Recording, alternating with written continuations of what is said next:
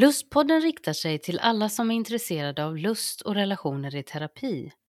Podden leds av religionshistorikern och teologen Leif Karlsson och Hanna Möllås som är legitimerad barnmorska, legitimerad psykoterapeut och sexolog med flera auktorisationer i sexologi.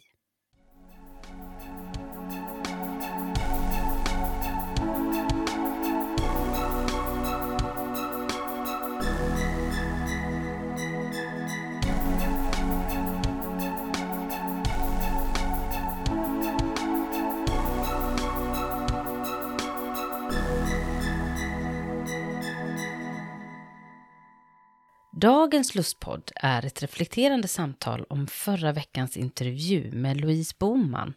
Hon driver ju gruppterapi och är gruppanalytiker utöver att hon är psykolog och psykoterapeut och handledare.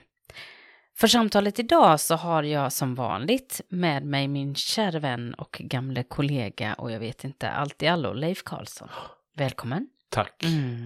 Hur har du det? Jo tack, jag har det bra tycker jag. Och det är ju ett tag sedan vi satt så här med varandra. Ja, det var lite varandra, roligt. Ja, väldigt spännande. Ja. Det har varit mycket på över nätet och sådär. Nu sitter vi i samma rum här i mitt bibliotek. Det är väldigt trevligt. Och jag får väl ställa en motfrågan då. Liksom, hur har du det? Ja, du gör det bra. Jag tycker att hösten har börjat fint. Det är alltid så. Man kommer rakt in i något jättetempo. Det räknas. Du har ju haft väldigt mycket att göra måste jag säga. Ja, det har jag haft. Alltså september är en fullspäckad månad. Och förra veckan så var jag ju faktiskt iväg en del och då passade jag på att göra flera intervjuer som vi kommer att lyssna på framöver här. Vi har så mycket upplag och idéer så att det kommer finnas avsnitt för lång tid framöver. Det känns jättespännande. Förra veckan var jag i Malmö och då träffade jag bland annat Charlotta Karlström som ju kommer vara med och prata om BDSM och kristen tro och det var ett jättespännande samtal. Sen träffade jag även Magnus Stentagg som kommer att vara med och prata om äldre och sexualitet. Sen mötte jag en god vän som heter Tony Bönlycke Hertz som är president i NAX, alltså den nordiska föreningen för sexologi. Och han kommer att prata om kemsex, alltså ett fenomen där män som har sex med män använder väldigt mycket droger för att kunna ha mycket sex. Och han är väldigt duktig på behandling av de här patienterna och mötena. Och sen träffade Susanne Gieser också som ju har skrivit en avhandling om Carl Gustav Jung och som ju jobbar med andlighet och psykoterapi utifrån Jungs terapier kommer hon berätta mycket om. Det är så otroligt spännande. Och sen var det ju så passande att förra veckans avsnitt med Louise, det avsnittet hade jag spelat in tidigare. Det sändes ju då förra veckan när jag samtidigt var på en liten test av just gruppterapi och gruppsamtal som Gruppanalytiska institutet ordnade. Det var jättespännande. Man varvade föreläsningar med smågrupper och storgrupper och det var mycket, mycket spännande. Alltså när jag lyssnar på dig nu, alla personer du har mött och all den här kompetensen, det är nästan som det är lite vidareutbildning för dig. Ja, men det är ju det som är så fantastiskt med den här podden, att man kan lyssna på den utifrån massa olika perspektiv. Jag blir insatt, jag lär mig så otroligt mycket av dem vi har som gäster och när jag försöker fördjupa mig i researcha innan och sådär. Så det har blivit faktiskt en liten revival för mig som terapeut och i mitt psykologiska lärande, att jag får fördjupa mig. Och jag tänker även när man lyssnar, att man kan lyssna utifrån att man själv berörs som patient eller som person i någonting. Men också utifrån hur vill jag bemöta patienter som brottas med just det här. Så att det är jättespännande. Så man kan ju säga att du bär med dig en stor erfarenhetsbank. Ja, verkligen. En kunskapsbank. Ja. Inte minst när det gäller det här samtalet vi har idag. Just det, utifrån den här gruppterapisamtalet, ja. Vi har ju pratat lite om det. Ja. Och du verkar vara väldigt, om jag har förstått det rätt, intresserad av det här med grupper och gruppterapi. Jag tycker det är så fascinerande och jag tycker det var så fint samtal med Louise för jag tycker att hon fick fram det på så många olika sätt. Men också den här erfarenheten av att sitta i gruppsamtal och se vad som händer i en grupp, det var otroligt mindblowing för mig att lära mig det, eller lära mig det, skrapa lite på ytan om det.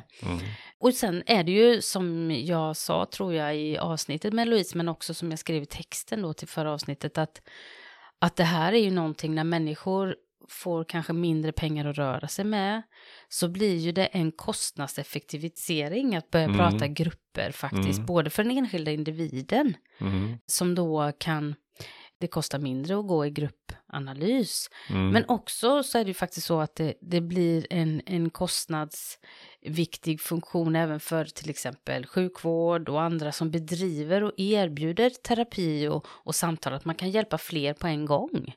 Och det ska vi ju prata lite om här nu. Men det var ju väldigt intressant när du började lyssna på Louise. Så vet jag att när du hade lyssnat en halva avsnittet så ringde du mig och utropade: herregud Hanna, vad bra det här är. Ja. Det här är helt min teologi. Ja, jag fick ju med Gud där också. Ja. Nej, men alltså det var fascinerande tycker jag, och att det här med relationer som vi betonar och har betonat i podden ända från början, att människan är en relationsvarelse och att vi lever i relationer. Det var, tycker jag, blev väldigt tydligt i hennes beskrivning av gruppterapi. Och jag gillade särskilt när hon sa så här att steget från terapi till det vanliga livet är ganska naturligt och ganska kort. Exakt. Ja. Så att det tyckte jag var fascinerande. Ja. Jag blev väldigt så här... det verkligen föll ner i mig när jag samtalade med henne om hur otroligt onaturligt egentligen det är att sitta i individualterapi. Alltså för vi pratar i individualterapi om en enskild person, men vi pratar väldigt ofta om hur den blir påverkad i relationer och vill försöka hjälpa den att komma ut och leva ett liv utanför terapin. Och så just det här att möta bara en person då, det blev så väldigt tydligt. Hon var så duktig på att förklara det, Louise, tycker jag. Ja, tycker jag också. Och det här med individ, grupp och det vanliga livet, eller rättare sagt, man kan ju säga att det vanliga livet, vi lever ju ständigt i grupper. Ja, absolut. Och då blir ju steget liksom inte så stort om man liksom har terapigrupp. Och sen handlar det om att man ska fungera i en annan grupp då, eller de grupper där vi normalt lever i. Ja, precis. Det tyckte jag var fascinerande. Ja, att det blir lättare att speglas då om jag sitter med en terapeut då ska jag spegla, och så ska vi prata och så ska vi spegla och tala om min relation till min pappa, till min mamma kanske, eller till föräldrar överhuvudtaget, till förebilder, till barn, till liksom vänner så. Men i en gruppsamling så kan de här personerna nästan bli personifierade av olika personer som är med. Så det blir så lätt, det går så mycket snabbare att komma åt de här. Just det, du är ju precis som den och den i mitt liv. Kära värld vad jag retar mig på dig, varför gör jag det?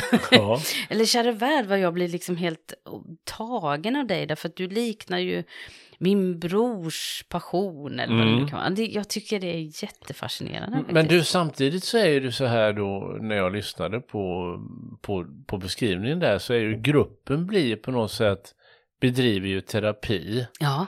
Där alla liksom som deltar i gruppen egentligen är en viktig del av terapi. Man kan nästan säga att alla är terapeuter på sätt och vis. Ja. Och det här samspelet, det här att man så att säga, byter åsikter och man delar livet och alltihop det där. Blir det inte lite jobbigt för terapeuten då? Den riktiga terapeuten då? Som kanske lätt blir tyst? Ja, och just det här att det kräver nog lite mer av en gruppanalytisk terapeut. För den ska stå ut med att vara tyst och stå ut med att man är inte expert. Nej. Och det är nog faktiskt så när man skrapar på ytan i det här att det är många terapeuter som gärna vill vara den som säger till hur man ska göra. Ja, för här gäller det för terapeuten att våga släppa taget så att säga. Och ha tilltro till att gruppen klarar av att bära varann. Ja. Och det här är jättefascinerande. Vi har ju haft avsnitt i den här podden om sexperter. Och kär min värld vad mycket terapeuter det finns som vill vara terapeuter som är expert på någonting. Nu ska jag hjälpa dig. Jag är den som blir viktig här. Och det är ju... Det är väl någonting som alla terapeuter måste rannsaka sig i. Men väldigt många säger nog egentligen att jag har minsann ingen agenda. Jag låter folk komma med det de vill. Men när det väl kommer till särskilt sexualitet som är så nära moral och relationer och etik. Då finns det väldigt mycket åsikter om hur patienten egentligen borde leva sitt liv. Och då är det ju ganska spännande att vara i ett sammanhang i en grupp. Där man pratar om sexualitet, där det kan finnas en uppsjö olika erfarenheter av hur sexualitet kan levas ut och erfaras och förnimmas och kännas.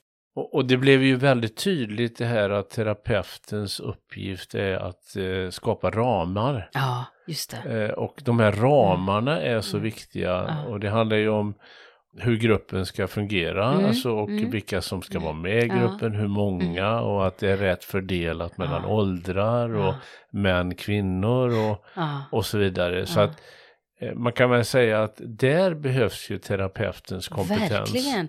Och verkligen då innan som hon beskrev i det här förarbetet då. För jag tänker också att det ramarna för hur gruppen ser ut, det ska ju skapa då en trygghet. Och på ett sätt blir det ju en liten projektion eller en liten, vad ska man säga, en liten beskrivning av hur samhället i stort fungerar. Ja. Vi har en massa ramar som vi måste förhålla oss till. Och ibland bryter vi till det och då måste vi hantera det. Vad händer när vi bryter mot ramarna i samhället? Och vad händer när vi bryter mot ramarna i terapi? Så att det är jättespännande likheter här. Jag tänkte just på det här med gruppsammansättningen. För oftast när man jobbar till exempel i sjukvård och liknande och man möter gruppsamtal och så handlar det väldigt ofta om att man sätter ihop en grupp av människor som har ganska liknande upplevelser. Det kan man ju också ha. Till exempel alla har brottats med beroende eller alla har brottats med smärtproblematik eller något liknande. Men Louise nämnde ju också de här grupperna där det är väldigt, väldigt spritt. Där man inte har någon tydlig sak som förenar en utan man är väldigt olika. Och hur det då kan ge en annan typ av gruppsamtal när man har så många olika erfarenheter. Även om det ju också är så naturligtvis i en grupp där till exempel det enda man har gemensamt är att man har varit alkoholist, säger vi. Då är det ju ändå så att vi alla har väldigt olika åsikter och upplevelser av det naturligtvis. Men det är ändå liksom samma problematik i botten kan man säga. Ja. Men du, alltså, jag tänker nu som sexolog. Ja. Vad har du för tankar kring just det här med gruppterapi när det gäller sexologisk behandling? Jag kan ju tänka mig att det är ju ett ganska, ska jag säga privat område på sätt och vis. Ja, det kan man ju tänka, men det är ju som Louise tog upp där också att det kanske egentligen är lättare att prata om det. För när man sitter i individualterapi i alla fall, då är det ju så att om jag säger någonting så säger jag ju det utifrån min erfarenhetsbank och så tänker patienten, oj, undrar varför hon säger så. Varför tänker hon så? Varför nämnde hon just det just nu? När man har flera stycken som samtalar om någonting så kan man prata mer. Man kan prata lättare om ett fenomen. Man behöver inte direkt säga så här, för mig har det varit så. Utan man skulle kunna i alla fall inleda samtidigt med att säga att jag tycker det verkar som att det är så här. Men när man gör det när man bara är två i ett rum så blir det ändå väldigt intimt. Och det kan ibland, tror jag, hämma människor. Att våga tala om det intima därför att det blir så personligt direkt. Jag tror mycket på att i framtiden skulle det vara jättespännande att jobba mer med grupper och gruppsamtal kring. Jag tänker särskilt på det som vi har försökt att fördjupa oss en del i, inte minst under sommaren här, med lust. Alltså tänk att ha en grupp där man pratar om bara lust. Alltså utifrån massa olika erfarenheter och åsikter om vad lust är, vad lust gör med oss, vad olust är. Jag tror att man skulle kunna få jättemånga nya erfarenheter kring detta faktiskt. Så att jag tror faktiskt att det skulle vara otroligt bra. Jag tänkte just bara det här med, mötte några som har jobbat en del med grupper för män. Och då var det ju bara män. Det enda gemensamma var att man definierade sig som man. Men just det där att vi har ju talat en del ibland innan i podden om hur det kanske inte alltid finns så tydliga självklara sammanhang för män, särskilt kanske lite äldre män, att samtala och så. Vad tror du om det? Jo, absolut. Alltså, jag tror att det kan fylla ett stort behov. Det jag tänkte mer på när det gäller just sexualitet, att det är lite tabubelagt eller att det är lite för personligt och att det skulle kunna vara ett hinder att liksom på något sätt tala om det inför andra i en grupp.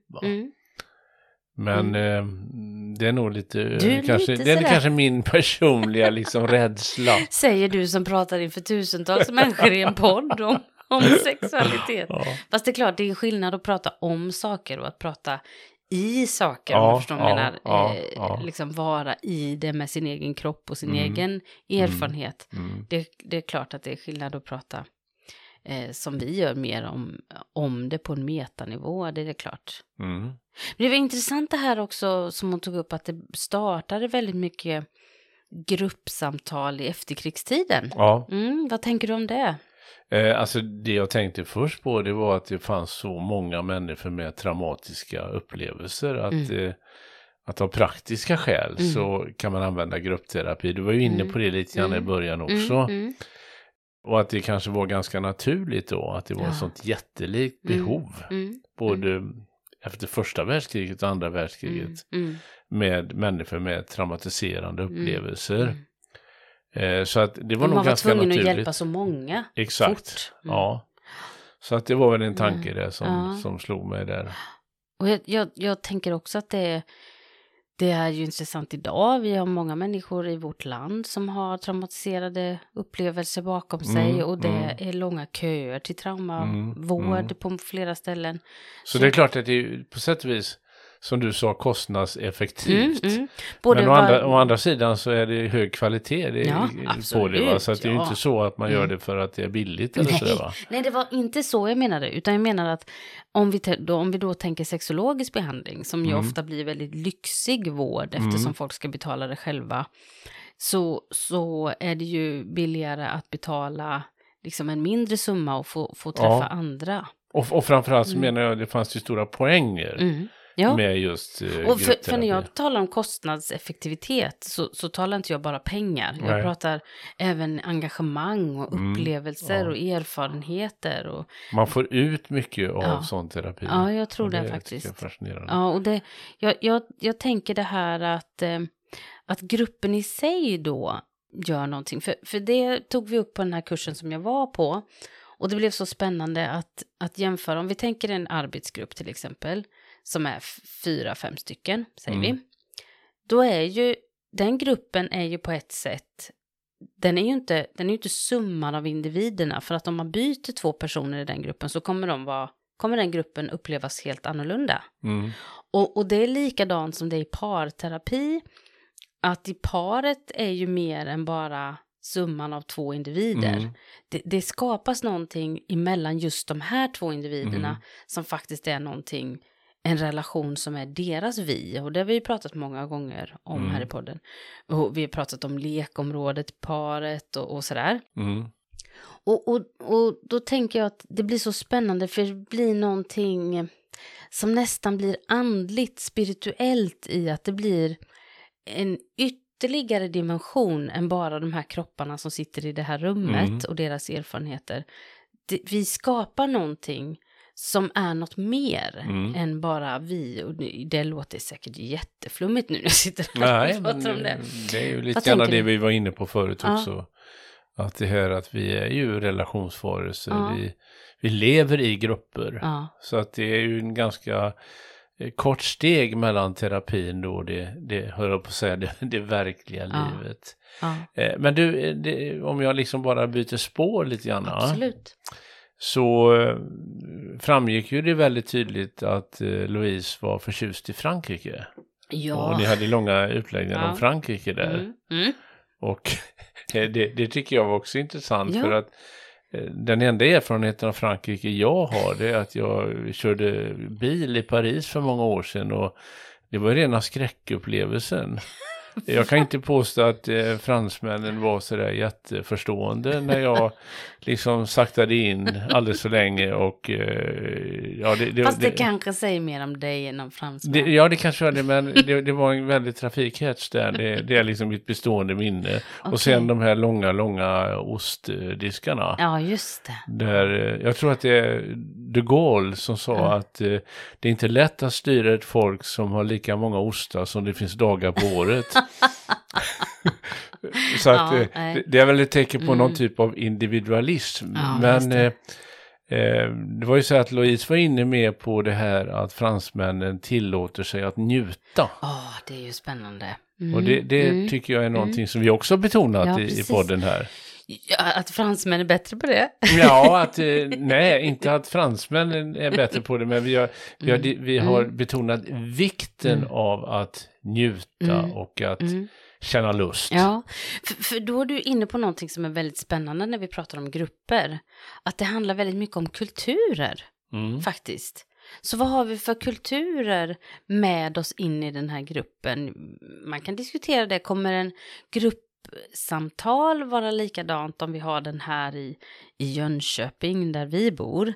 Eller om vi flyttar till Utlanbator eller inte vet jag kommer inte på något. Ulanbator. Utlanbator, det var något, det finns inte ens.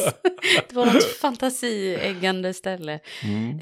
Nej, men vad är det som gör? Alltså där kommer man ju åt någonting om att kulturerna blir så, vi är så annorlunda. Och vi har lite svårt, tycker jag ibland i vårt land, att prata om att kulturer formar oss. Det är okej på något sätt att prata om det när vi pratar om normer. Men när vi säger till exempel att personer från Norrland är såna, eller de och de är såna, då är det lite farligt, för då gör vi stereotyper. Och jag förstår grejen. Men samtidigt så blir det ju lite stereotypt när vi faktiskt låter kulturen få forma oss. För att vi blir olika i olika kulturer. Jag tycker det är en jätteviktig del när vi pratar om grupper. Kan man prata om då att i Frankrike finns det en slags lustkultur?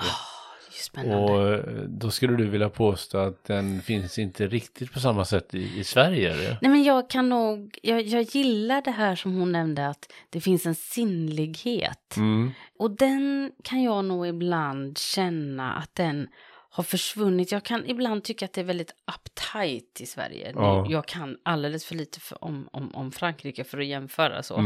Men jag kan, om jag tittar på de terapier jag möter, så tror jag att vi har väldigt så här strikta tankar egentligen om hur sex bör levas ut. Och så säger vi någonstans att vi är fria och gillar att njuta, men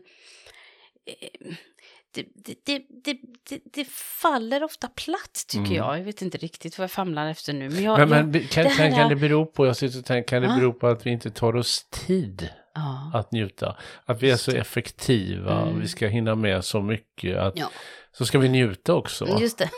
Och då blir det liksom bara en del på schemat. Det blir inte någonting som får genomsyra varje grej jag gör under dagen. Det blir inte eros. Det blir inte det där sinnliga, det där njutbara som får finnas hela tiden, utan det blir äta, sova, dö, eller på säga, äta, sova. Jag tänker på Robert Broberg hade ett uttalande en gång som han sa så här att nu måste vi skynda oss så vi hinner koppla av. Och kanske är lite grann det som tyvärr liksom då blir ett hinder till sist för att ge oss hän och ta tid och för njutning och lust. Ja, just det. Ja, och det här med tidsaspekten, den är väl egentligen en verkligen del i, alltså jag tänker att vår kultur och det sammanhang vi lever i tränar oss i hur vi förhåller oss till tid. Det är väl inte så konstigt egentligen att mycket terapi idag i Sverige handlar om korttidsterapi. Det ska gå fort. Man ska träffa en person och så ska man träffa den 5 gånger och sen ska det vara bra. Det här med gruppanalytiska samtal, det kan ju pågå i flera år, vecka ut och vecka in, där man tillåter sig att vara i det sinnliga som tar tid, i det spirituella, att någonting mer händer än bara det som sägs, där gruppen får formas och påverka varann, och inte att det bara är den här experten då som ska säga punkt 1, punkt 2, punkt 3, tänk så här, gör så här, känn så här. Alltså för mig blir det blir så osexigt och det blir så tråkigt, och jag blir alldeles tragiskt ledsen. Jag blir engagerad där, känner jag.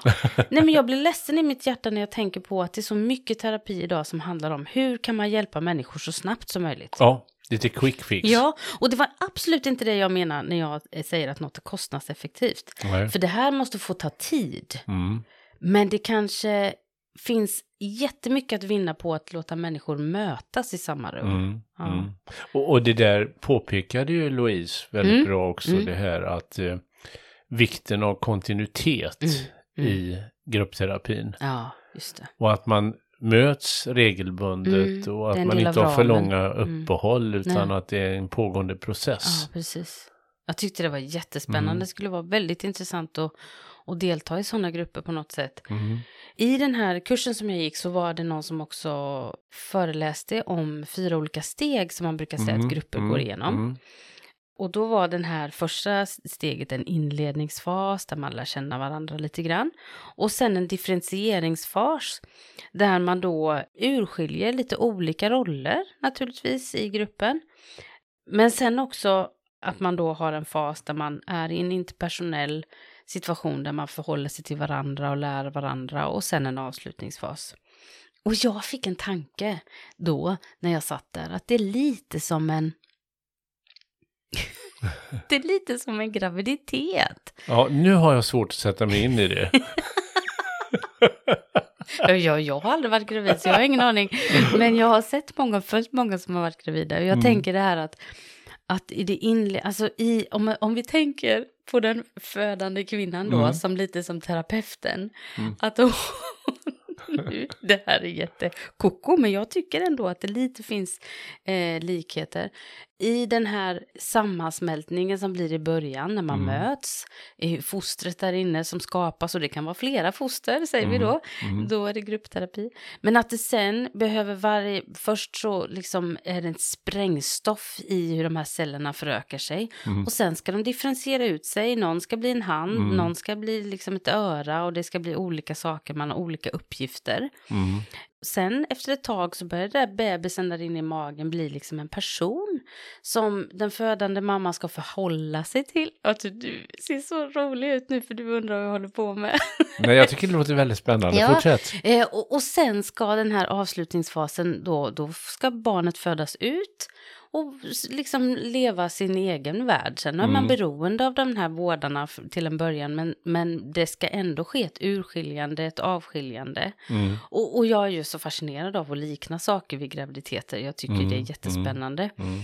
Och jag tror lite det här att det föds fram någonting i terapi som är något mer än lösningen på mina problem. Och det har blivit väldigt tydligt för mig nu när jag har försökt sätta mig in i det här med gruppanalys, med gruppterapi, att all den typ av terapi som jag tror blir behjälplig, den måste också få ta tid. För att det är process. Det är inte punkt 1, punkt 2, punkt 3, liksom, det är inte det. Nej. Eller det är i alla fall, det finns säkert någon som blir hjälpt av det, men det är inte en terapi som jag vill jobba med. Sen tänker jag också att i en grupp kan ju då samtalet ha olika vändningar. Exakt. Och det är ju kanske mer typiskt då i en grupp än individualterapi. Ja, där har ju terapeuten liksom en slags plan. Ja, det kan vara men så. Men den där planen då kan ju förändras även där, va? Men kanske ännu mer eller ännu snabbare eller oftare i en grupp. Ja, precis. För det är spännande. Ja, för det du säger, det associerar i någonting till mig. Och så säger jag det, och då kommer den tredje personen tänka på något helt annat. Och så ska vi knyta ihop det här till någonting. Men jag tyckte också det var intressant, för att det har ju också med processen att göra och med att det får ta tid att göra. Att Louise var så lugn i att det får vara tyst. Det får ju aldrig vara det i vårt samhälle. Mm. Och det är nyttigt, tror jag, att uppleva tystnad i en grupp. Ja. Och vad tystnad i en grupp kan säga, kära min värld, vad olika det kan vara. Ja. När man har familjeterapier ibland så kan jag ju tänka att tystnaden är någon slags förväntning, det är lite spännande, vad ska det här vara? Och ibland är tystnaden bara sorg, ibland är tystnaden total ilska och hat. Och det blir så speciellt att uppleva tystnad ihop.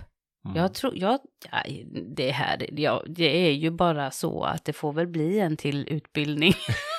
Ja, du menar att du ska gå en gruppterapeututbildning? Ja.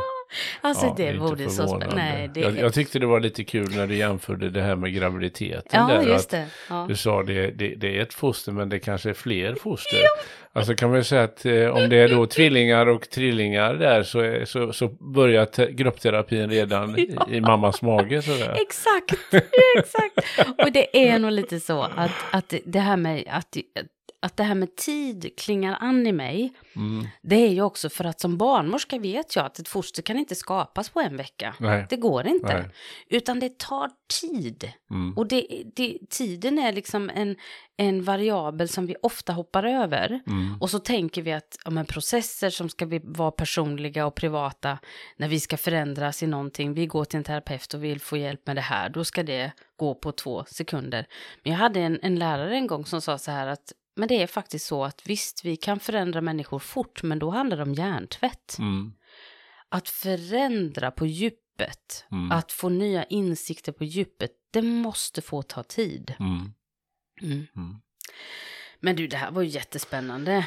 Mycket. Ja, så nu får vi väl både gå i gruppterapi och åka fler gånger till Frankrike. Ja, och jag vet inte och jag allt. kanske behöver nya erfarenheter. Ja, det tror jag faktiskt. Jag var väldigt fascinerad av Frankrike. Jag var helt upptagen när vi hade varit där, jag och Maria Corolla, på den här kursen som faktiskt Louise ordnade då. Jag var oerhört fascinerad av både kulturen och landet och människorna. Så det är spännande. Men du, vi kommer nästa vecka få en gäst där vi ju faktiskt fortsätter lite på samma tema. Då är det en annan form av terapi, men som har mycket gemensamt med gruppanalys. Och det är systemteoretisk familjeterapi. Då kommer Madeleine Kokotsa, som är medicinedoktor och har studerat familjeterapi och systemteori. Hon är också psykoterapeut och jobbar med det här. Det ska bli väldigt spännande, för hon är ju även min lärare på handledarutbildningen. Det är spännande med både henne och med Louise, för de är så gedigna i sin kompetens och har jobbat länge med professionalisering. Och på tal om det ämnet så skulle jag gärna vilja rekommendera att ni tittar på Kalla fakta och avsnittet som var nu här sist om terapeuten. Och om hur viktigt det är att faktiskt få söka hjälp av någon som är utbildad, som gärna är legitimerad och som respekterar patientens gränser. Vi kommer även framöver här ha samtal och avsnitt som handlar om hur man blir sexolog och vad som är viktigt att tänka på där i en professionaliserad sexologisk behandling. Det ska bli jättespännande. Men du Leif, jag tackar dig för det här samtalet. Tack så hemskt mycket. Ha det så gott. Tack. Hej. Hej.